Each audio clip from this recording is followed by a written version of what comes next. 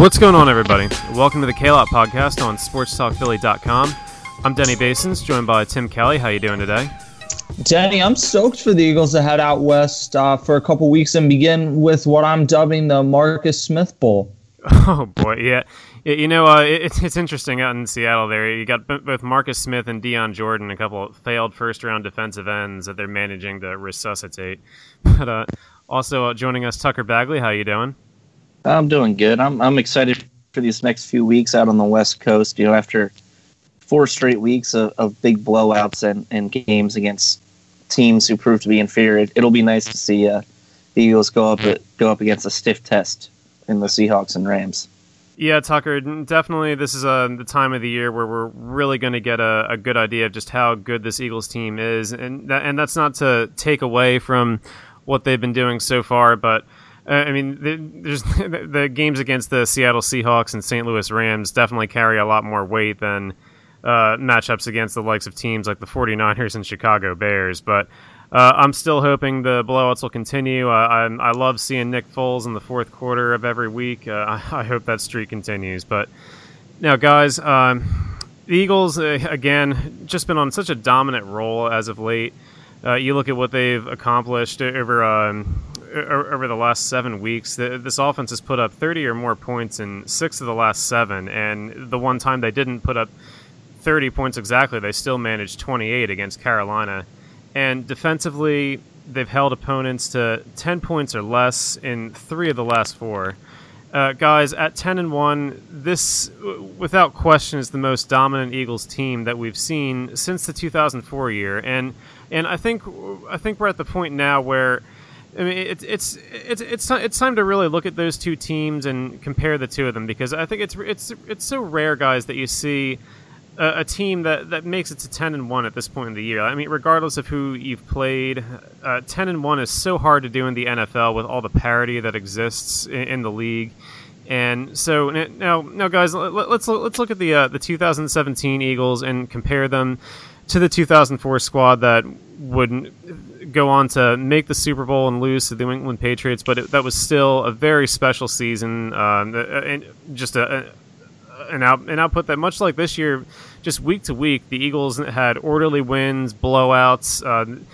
They were unquestionably the best team, and certainly in the NFC that year. And it's looking very much like a similar situation with the Eagles dominating in the NFC and the Patriots out in the AFC. But guys, so Tim, we'll start with you. 2004, 2017. Which is the better team? Why or why not? I think a few weeks ago I thought this was like a really stupid discussion, but the more that they've won the last few weeks, I think the more it's become at least a fair discussion to have. I think you actually do have a more well-rounded offensive group of skill position players on this team. With that said, though, as much as I like Zach Ertz and the trio and quartet, if you include Kenyon Barner, running backs that they have right now, I think it would be difficult to turn down the idea of having Brian Westbrook and T.O. as the two best players on your offense. I might take the 2004 weapons, even though they're probably a little bit more top-heavy in that case. If Jason Peters was healthy, I think I'd probably take this year's offensive line. Nearly every player on the line this year, Brandon Brooks, Stefan Wisniewski, and Lane Johnson, are having career years. Jason Kelsey's playing the best he has in years. And, this isn't anti-McNabb slander. I think Wentz's upside is higher, and I think he may be having the best individual season that an Eagles quarterback has ever had. Certainly statistically, I think that's what will be what we'll see at the end of this year. I think the biggest thing that sets the 2004 team apart in my mind is that they had made the playoffs 4 consecutive seasons prior to 2004, and they'd played in the NFC title game 3 straight years. And not only from a player's standpoint, but from even with how little adjustments I think we all felt Andy Reid made, you can't replace that experience factor. Yeah, Tim, and one of the things that I really think makes the 2004 team so special is that everyone expected the 2004 Eagles to be that good, and they delivered. And it's really hard it's really hard when you're a team with that much talent, that much hype around you going into a season to live up to it. And the 2004 team was one of those teams that was able to accomplish that. So that's a really, that's a really unique factor in itself, which is kind of why I'm still not quite ready to say that 2017 is a better group than 2004 yet, but I'll get into more of that in a little bit. But Tucker, what about you, 2004 or 2017? Yeah, Denny, like you just alluded to, I have a hard time putting this team ahead of a team that went to a Super Bowl in 2004. I just feel like their veteran core makes that team just a little bit easier to bet on. But I mean, looking at the stats, comparing the two teams, the 2017 team really ranks out better than the 2004 team. You know, the Eagles currently have the number 1 scoring offense and the number 3 scoring defense. They had the 8th ranked offense in 2004. Their defense was ranked 2nd. But I mean, just across the board, it seems like this team's been dominating their opponents to a higher degree than 2004. And I mean, maybe you can take into account that the team in 2004 was playing a first place schedule, whereas the Eagles now are playing a third place schedule. So maybe the Eagles have had a bit of an easier road to 10-1 than their counterparts in 2004. But as of right now, I just have a hard time putting a team that's only 10-1 that still has yet to make it to the playoffs or make any noise in January ahead of a team that made it to the Super Bowl. Yeah, Tucker, I really I do agree with a lot of that because again, that playoff football in January, it's an entirely different animal than what you're looking at in the regular season. And that's going to be, well, really the next great test is going to be the 2 games out west over these next 2 weeks. But really when we see the Eagles host their first playoff game in January and we see how much of a difference there is in the level of play from Carson Wentz and these other guys from regular season to postseason, I mean, that'll really clear a lot of things up for us. But when I look at the two teams, I mean, I think Carson Wentz is playing at a higher level than Donovan McNabb was during that 2004 regular season. I think the Eagles' primary skill position weapons, Brian Westbrook and Terrell Owens, obviously much better than any individual player on the current team, but the Eagles today are a much deeper group than what they had in 2004. I mean, if Alshon Jeffrey's your number 1 and you have guys like Torrey Smith, Mac Hollins, and Nelson Aguilar working alongside him, I mean, those are much better complementary pieces than Todd Pinkson and Freddie Mitchell, with all respect to his 4th and 26 catch back in 2003. But yeah, I mean, 2004. The bottom line, guys, is the playoff experience and the fact that they were actually able to live up to those expectations is what sets them apart from this year's team. But now, guys, let's get into our Fast 3 questions for each of our guests. Tim, first one's for you. Over the last week, there were some reports that came out that said Brandon Graham may be the next Eagle that's in line for a contract extension. If that's the case, if they do extend him, Tim, would that be the right move, or is it a mistake to keep pumping money into the defensive line? It's rather ironic this rumor came out the week before the Eagles played against Earl Thomas, but I think in this case it actually does make sense. You have Derek Barnett, who's going to be cheap. You have Fletcher Cox locked up. You have Timmy Jernigan locked up. So you have that, and then you can get out of Vinny Curry's deal at the end of this year for, I mean, it is going to be $6 million in dead cap, which isn't a small amount, but you can get out of that if you want to. So Brandon Graham is a captain of this team, and you've built something special, not only because of how the team's playing, but because you seem to have revived the idea of culture and the idea of having a team where every guy loves each other, and Brandon Graham's a captain. And you might not have Jason Peters next year. You might not have Darren Sproles next year. You want to kind of keep together the leadership, and not that Brandon Graham's not going to be here next year, but moving forward, you want to keep that together, and Brandon Graham's still productive. So, yes, I think that makes sense. Yeah, from my perspective, Tim, I mean, the only thing, it is an awful lot of money. I mean, because like you said, even if they can get out of Vinny Curry's deal after next year, I mean, that's $6 million, like, it's nothing to sneeze at, especially when you've got so many other needs to fill. I mean, it'd be a tough pill for me to swallow to have $6 million in dead money on the salary cap next year. But Brandon Graham, to me, if they're able to do it in a way where maybe they can adjust his cap number for next year and make it a little smaller to help fit some other things in, then I think it makes more sense then. But to me, I mean, it's just tough to imagine so many guys with all these high contract numbers on the defensive line. I mean, especially when you just spent a first-round pick on Derek Barnett, and I think it's tougher to have him in a part-time role. I mean, I want to see more of him as it stands, and even Vinny Curry. I mean, like, I know he's not putting up the sack numbers that everyone has wanted him to, but I mean, I think he's improved considerably against the run, and I mean, he's been a solid contributor to the defense himself. So, I mean, to me, it all depends on what the contract numbers for Graham would actually be. I think the key would be to get his figured down a little bit for next year. But now, Tucker, over to you. The one possibly, like, the only little bit of negative news that's come out in the Eagles for quite a while now has been Jay Ajayi's little spat with the Philadelphia media. I mean, there was based on an interview he gave in the locker room after Sunday's game. Some people got the sense that he might have been frustrated by only getting 5 carries in the game against the Bears.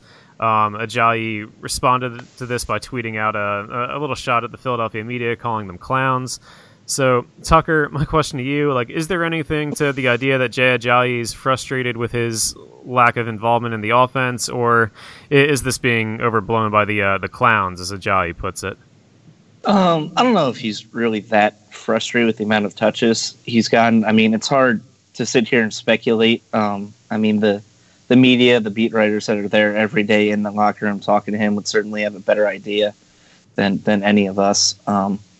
But I think, he really did not play well on Sunday. I think maybe part of his frustration was just his frustration with his poor performance. He had negative rushing yards going into his final carry when he picked up 30.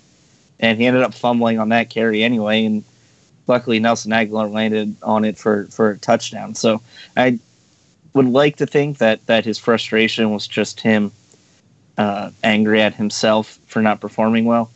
And I think this is probably the first time in his life, in his football career, that he's had to deal with a really big media contingent. This is a kid who, he didn't play big-time college football. He went to Boise State.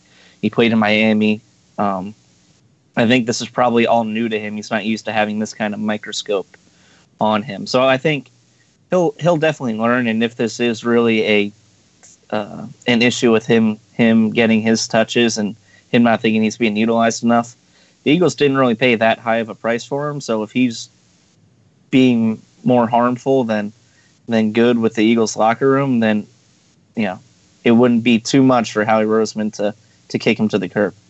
Yeah, Tucker, I don't think right now it's something to get too overly concerned about, but I do think it's something worth monitoring because part of the reason that the Miami Dolphins were willing to part with Jay Ajayi was because there was some talk that he was a bit of a problem down there, and he kind of wore out his welcome with Adam Gase, and they kind of viewed it as an addition by subtraction type of thing. But regardless, I think it is, for the moment at least, a little overblown. But it is something worth keeping an eye on as the rest of the season plays out. But now, Tim, back over to you. Stepping away from the Eagles for a second, one of the major bits of news that came out around the NFL this week is the fact that the New York Giants have gone and benched Eli Manning for the likes of Geno Smith. Like, keep in mind, not even Davis Webb, their rookie third rounder that may or may not have some upside for the long term, but Geno Smith, like a guy who has failed on multiple opportunities that he's had to establish himself as a starting quarterback. Were you surprised to hear that Eli was benched for Geno? And do you think that this is without a doubt probably the beginning of the end for Ben McAdoo, if that wasn't already the case? Yeah, I mean, I think the beginning of the end happened for Ben McAdoo about the time that Odell Beckham went out for the season. Denny, I've never been a big Eli Manning guy. I think Tony Romo had a better career. I think Phillip Rivers, by a pretty large margin, has had a better career. So the idea to me that Eli Manning as a Hall of Famer has always been silly. And I actually thought Geno Smith was a bit better than he played with the Jets, and he was a product of a situation where you had a coaching staff that was great at coaching defense and the opposite at coaching offense. With all that said, though, this doesn't make sense to me. Geno Smith is not going to be your long-term answer at quarterback, so this just reeks of desperation and is probably more likely to lose whatever members of the locker room were still behind McAdoo than give your 2-9 team a spark that does what? Like, I don't know what they think it's going to do at this point other than ruin their chances of getting in good draft position to take another quarterback, to take a lineman, to take Saquon Barkley, whoever. And I mean, I think at the end of this season, Ben McAdoo and general manager Jerry Reese are out. This may not be a team that takes a ton of time to turn around because you still have Odell Beckham, Sterling Shepard, you have Landon Collins, you have some talent in the secondary. So that part may be fixable, but these two have bungled this situation so badly this year, I think, to the point of no return. And frankly, I don't know what Eli Manning's future is there. I'm not sure it isn't time for those two sides to kind of go in their different direction. This was not the way to do it. If they do decide that in the offseason, now, it wouldn't be shocking to me if Eli ends up where his brother finished in Denver. Yeah, Tim, I completely agree with you there. I mean, I think that Eli Manning, for all his faults, I know his play has slipped a little bit. The Giants organization as a whole may not view him as their long-term solution at quarterback anymore. But the simple fact of the matter is the guy did win the organization 2 Super Bowls. And I think that alone, to treat him in this manner is just incredibly disrespectful. And you know what I mean? And regardless of whether or not they have something to gain by playing Geno Smith or Davis Webb, I mean, Eli Manning had done enough for that team where he had earned the right to be the starting quarterback as long as he wants to be, and at least this season anyway. And to me, if I'm in charge of the Giants, Ben McAdoo making this decision, I would just fire him on the spot. But maybe at this point the organization's just content to let McAdoo ride out the rest of the season, and they figure, you know what, he's screwed up everything so much to this point. Just let him keep going and get the Giants as close to Saquon Barkley or whoever they target with the top pick as possible. But now, Tucker, over to you. Over the last month, Tucker, which team's meltdown has been more surprising, the Dallas Cowboys or the Kansas City Chiefs? I would say the Chiefs. I think the Cowboys' downfall or meltdown, you sort of saw coming. I think we all expected once Ezekiel Elliott's suspension was upheld that they would take a step back, and I think the injuries to Tyron Smith and Sean Lee certainly compounded that. So I don't think there's really anything surprising with how that team has played. But with the Chiefs, it really has been shocking. I mean, they started the year as the best team in football. They were 5-0. They beat the Patriots in Foxborough. They knocked off the Eagles, which certainly looked like another huge feather in their cap and still is. But it's amazing because Alex Smith is still putting up half-decent numbers, but they're just falling apart, and they can't seem to find a win or put it all together in any given week. Yeah, you know, I would say Kansas City is the more surprising of the two, but if not for the fact that, you know, like I've seen Andy Reid, some of the way his teams with the Eagles, especially in his later years, have performed, and you know, it's all kind of the same things. You know, Andy gets away from the run. I mean, the offense comes out flat. I mean, they just start underachieving. They're not ready to play. I mean, it all has all the hallmarks of some of the late Eagles teams, probably from 2011 and onward. And so in that sense, the collapse by the Chiefs isn't that surprising to me. Dallas, like you said, Tucker, I think the biggest mistake they made was trying as hard as they did to fight the Ezekiel Elliott suspension. I mean, they would have been much better off riding out those first 6 games of the year without him. If he had come back when the suspension was originally supposed to end, he would have been a huge boost for that team moving forward and would have improved their odds in the wild card race tremendously. But instead, they started out the year slow and then had him taken away, and then it just been all downhill from there. But now, guys, third question, same for both of you. When you guys look at the potential wild card teams in the NFC, the Carolinas, the Seattles, the Atlantas, which of those 3 teams would present the scariest matchup in your mind in the playoffs? Tim, we'll get your take first.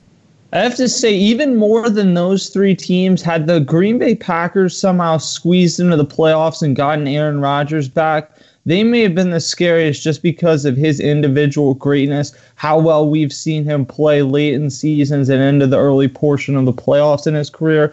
However, though, that appears pretty unlikely to happen. They weren't able to pull out that game on Sunday Night Football last week, which they kind of needed to have happen if they were going to do that. So of those 3 teams, Carolina they do not scare me. I know they're 8-3, but the Eagles handled them, and that was before they really hit their stride.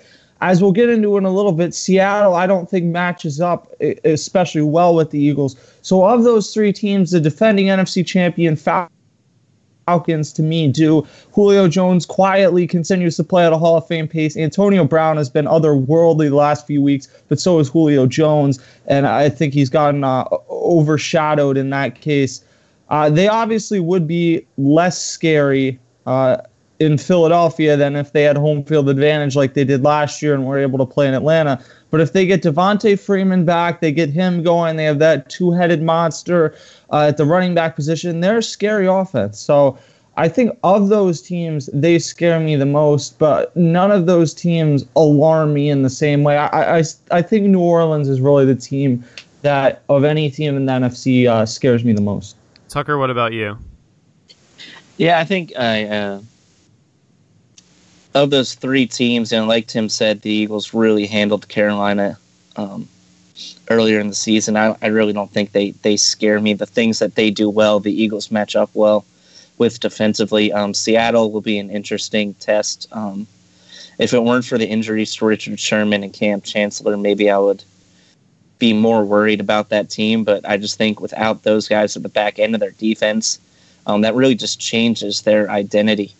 And offensively, they have Doug Baldwin, and that's really it. He doesn't scare me, and I think the Eagles' defensive line are going to be chasing Russell Wilson for 30 minutes on Sunday night. So, I mean, of those 3, I would agree with Tim that Atlanta is probably the scariest. Julio Jones is a matchup nightmare for any cornerback, and I just think Matt Ryan is probably the best quarterback of those 3 teams. And, if you have a franchise quarterback like that, he could get hot. He could do some otherworldly things like we saw last year and kind of put the team on his back and beat the Eagles sort of on his own. Yeah, guys, I kind of agree with both of you. Carolina, to me, is a team that, as you guys both mentioned, Eagles already handled kind of earlier in the year. Now, if Carolina were to meet the Eagles again, the Panthers would have to come to Philadelphia, and I think that's a huge advantage for the Eagles on top of a matchup that already favors them. Atlanta is the team that would worry me just because we've seen that offense really all season hasn't quite clicked at the level that it did a year ago, but over the last couple weeks it's begun to show signs of coming out of that funk. And if Matt Ryan is clicking with Julio Jones and his other weapons, and they get Devonta Freeman back, and Tevin Coleman is very much capable of playing at a high level on his own, Atlanta is definitely a team to watch out for. But now, guys, let's get into this weekend's game. Eagles begin their difficult West Coast trip with a visit to the Seattle Seahawks.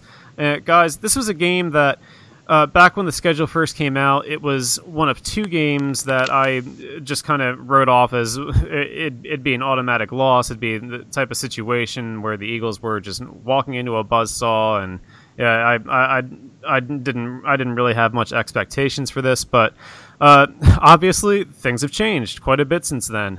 The Eagles are coming into this game with 10 wins. I certainly didn't expect that, and Seattle Seahawks are going into this game pretty banged up. I mean, there's no Cam Chancellor, there's no Richard Sherman. Those are two huge parts of their defense. I mean, that completely flips their defensive backfield situation around, where with the possibility of Richard Sherman just kind of taking Alshon Jeffrey out of the game, instead Alshon gets a matchup against Byron Maxwell, who was on the streets just a few weeks ago, and also Seattle. They're a team where they've gone this year, like as far as Russell Wilson's been able to take them. He certainly has played at a high level all year long, but really lacking in the running game. So in that sense, the offense can kind of be one-dimensional, but Wilson's play has kind of masked a lot of their flaws. But guys, what do you think about this matchup, and what do you expect to have play out? Tucker, we'll get your take first.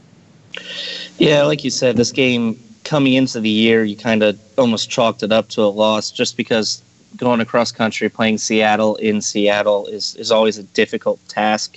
They've been probably the NFC's premier team for the last 5 years. But now, just looking at it, they've lost their last 2 home games against the Redskins and the Falcons, granted by 3 points each.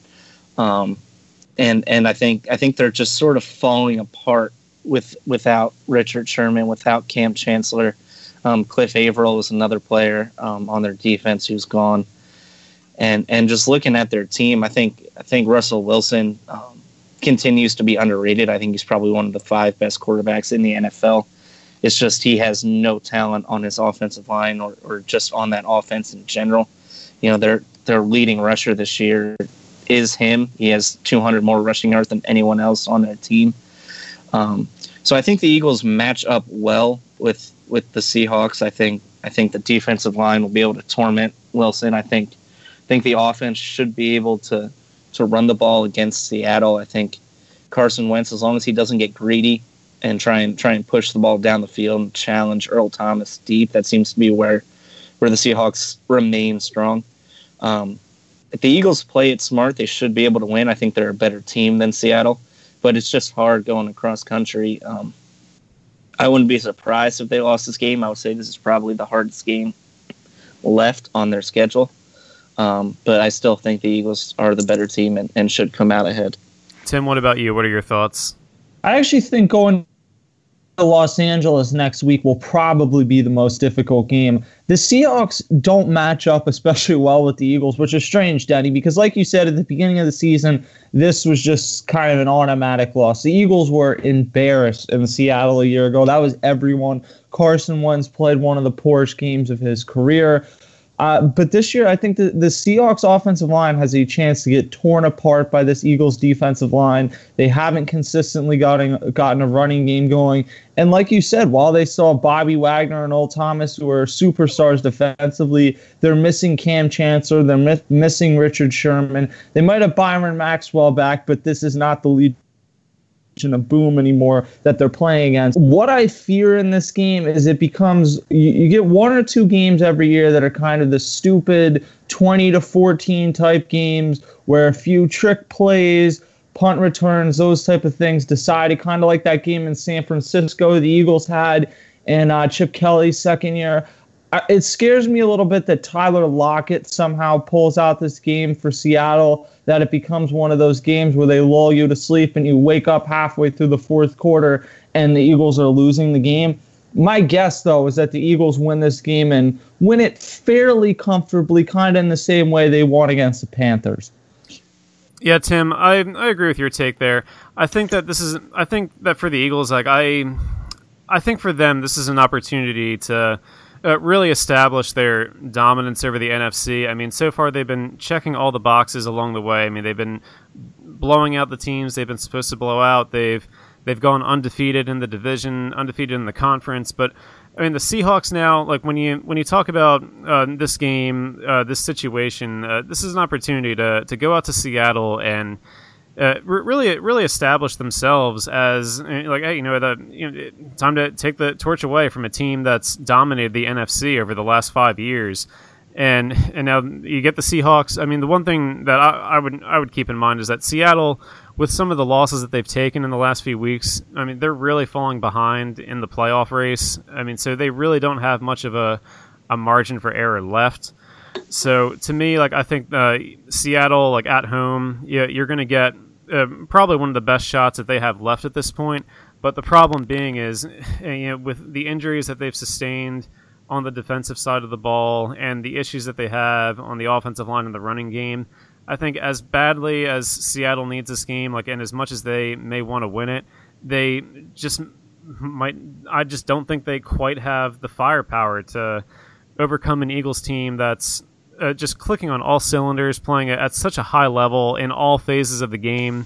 This is a game, guys, where I'm going with the Eagles. I'm expecting them to come out, win fairly comfortably again, not necessarily blowout fashion, but more than 2 scores. But that's going to do it for us this week on the K-Lot podcast. For Tim Kelly and Tucker Bagley, I'm Denny Basens. We thank you guys so much for listening, and we will talk to you all next week.